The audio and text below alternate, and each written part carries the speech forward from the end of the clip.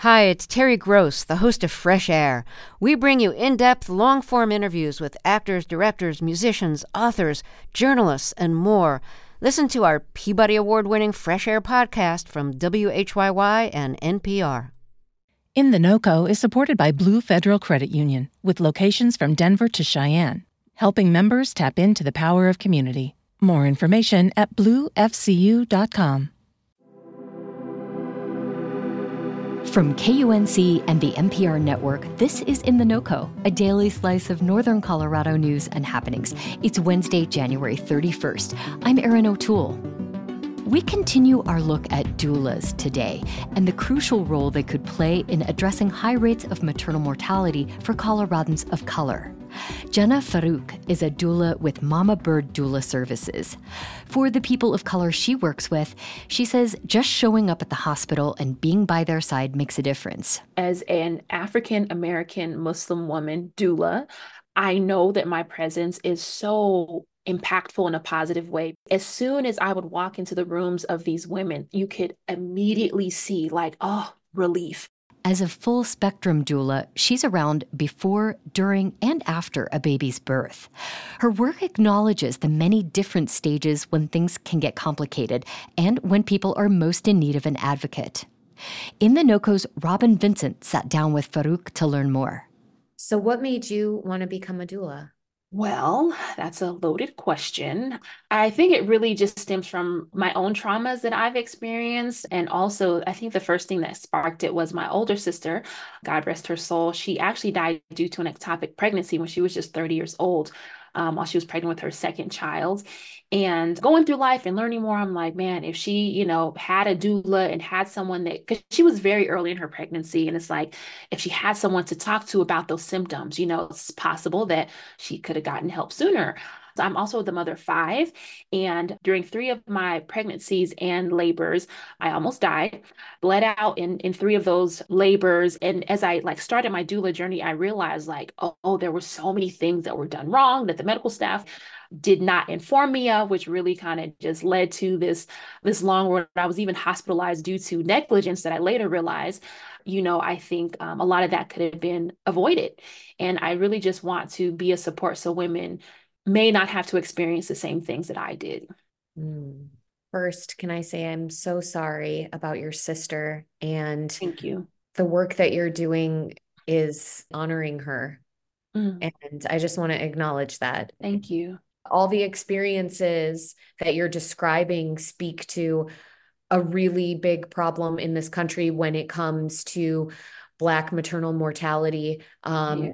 We know this is also especially an issue for Native women. Yes. I wonder if you could just talk about how that fits into your thinking when you're doing this work as a doula.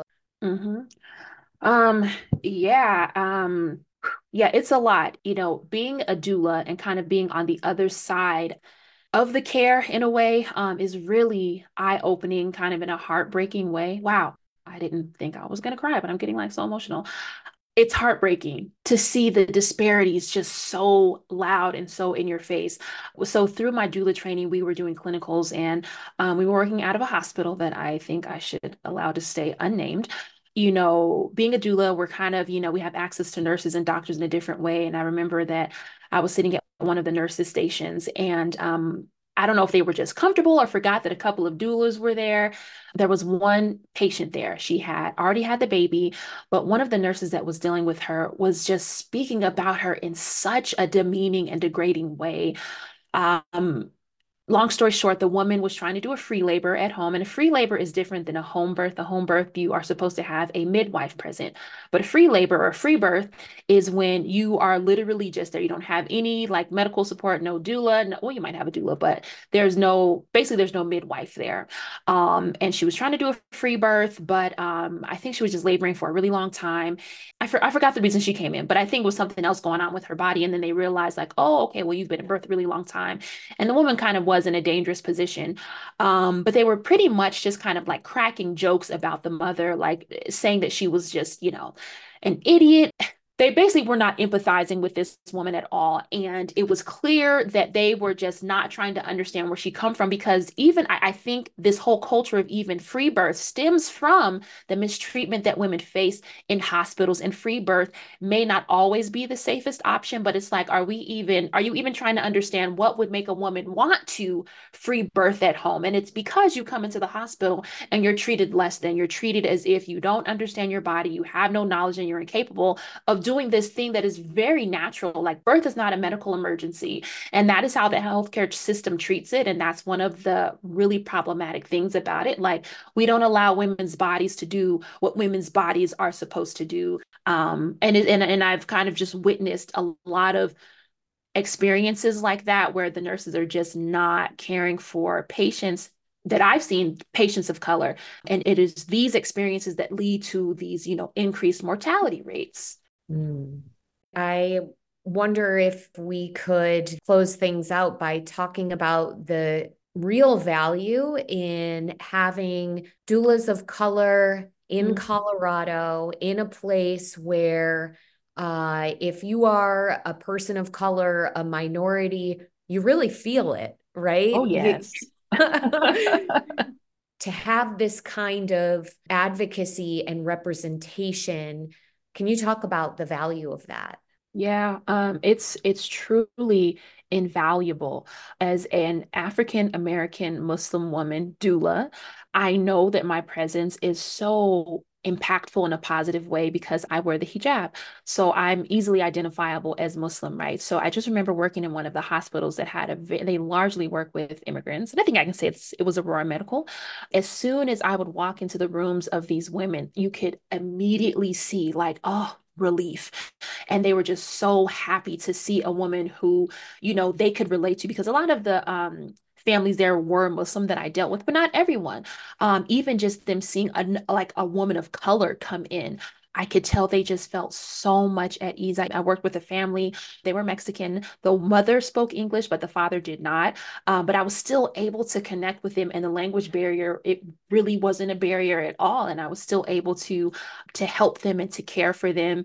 And cultural competency is so important, again, when caring for patients. So again, having the identity that I do and having my, the lived experience that I do, it's an automatic connection that doesn't even have to be spoken. It's something that is felt. It's like I already know the mindset that most people of color have when we go into the healthcare system. So already being in that mindset, there's connection there, there's trust there, there's mutual respect, and it really helps people to let their guards down.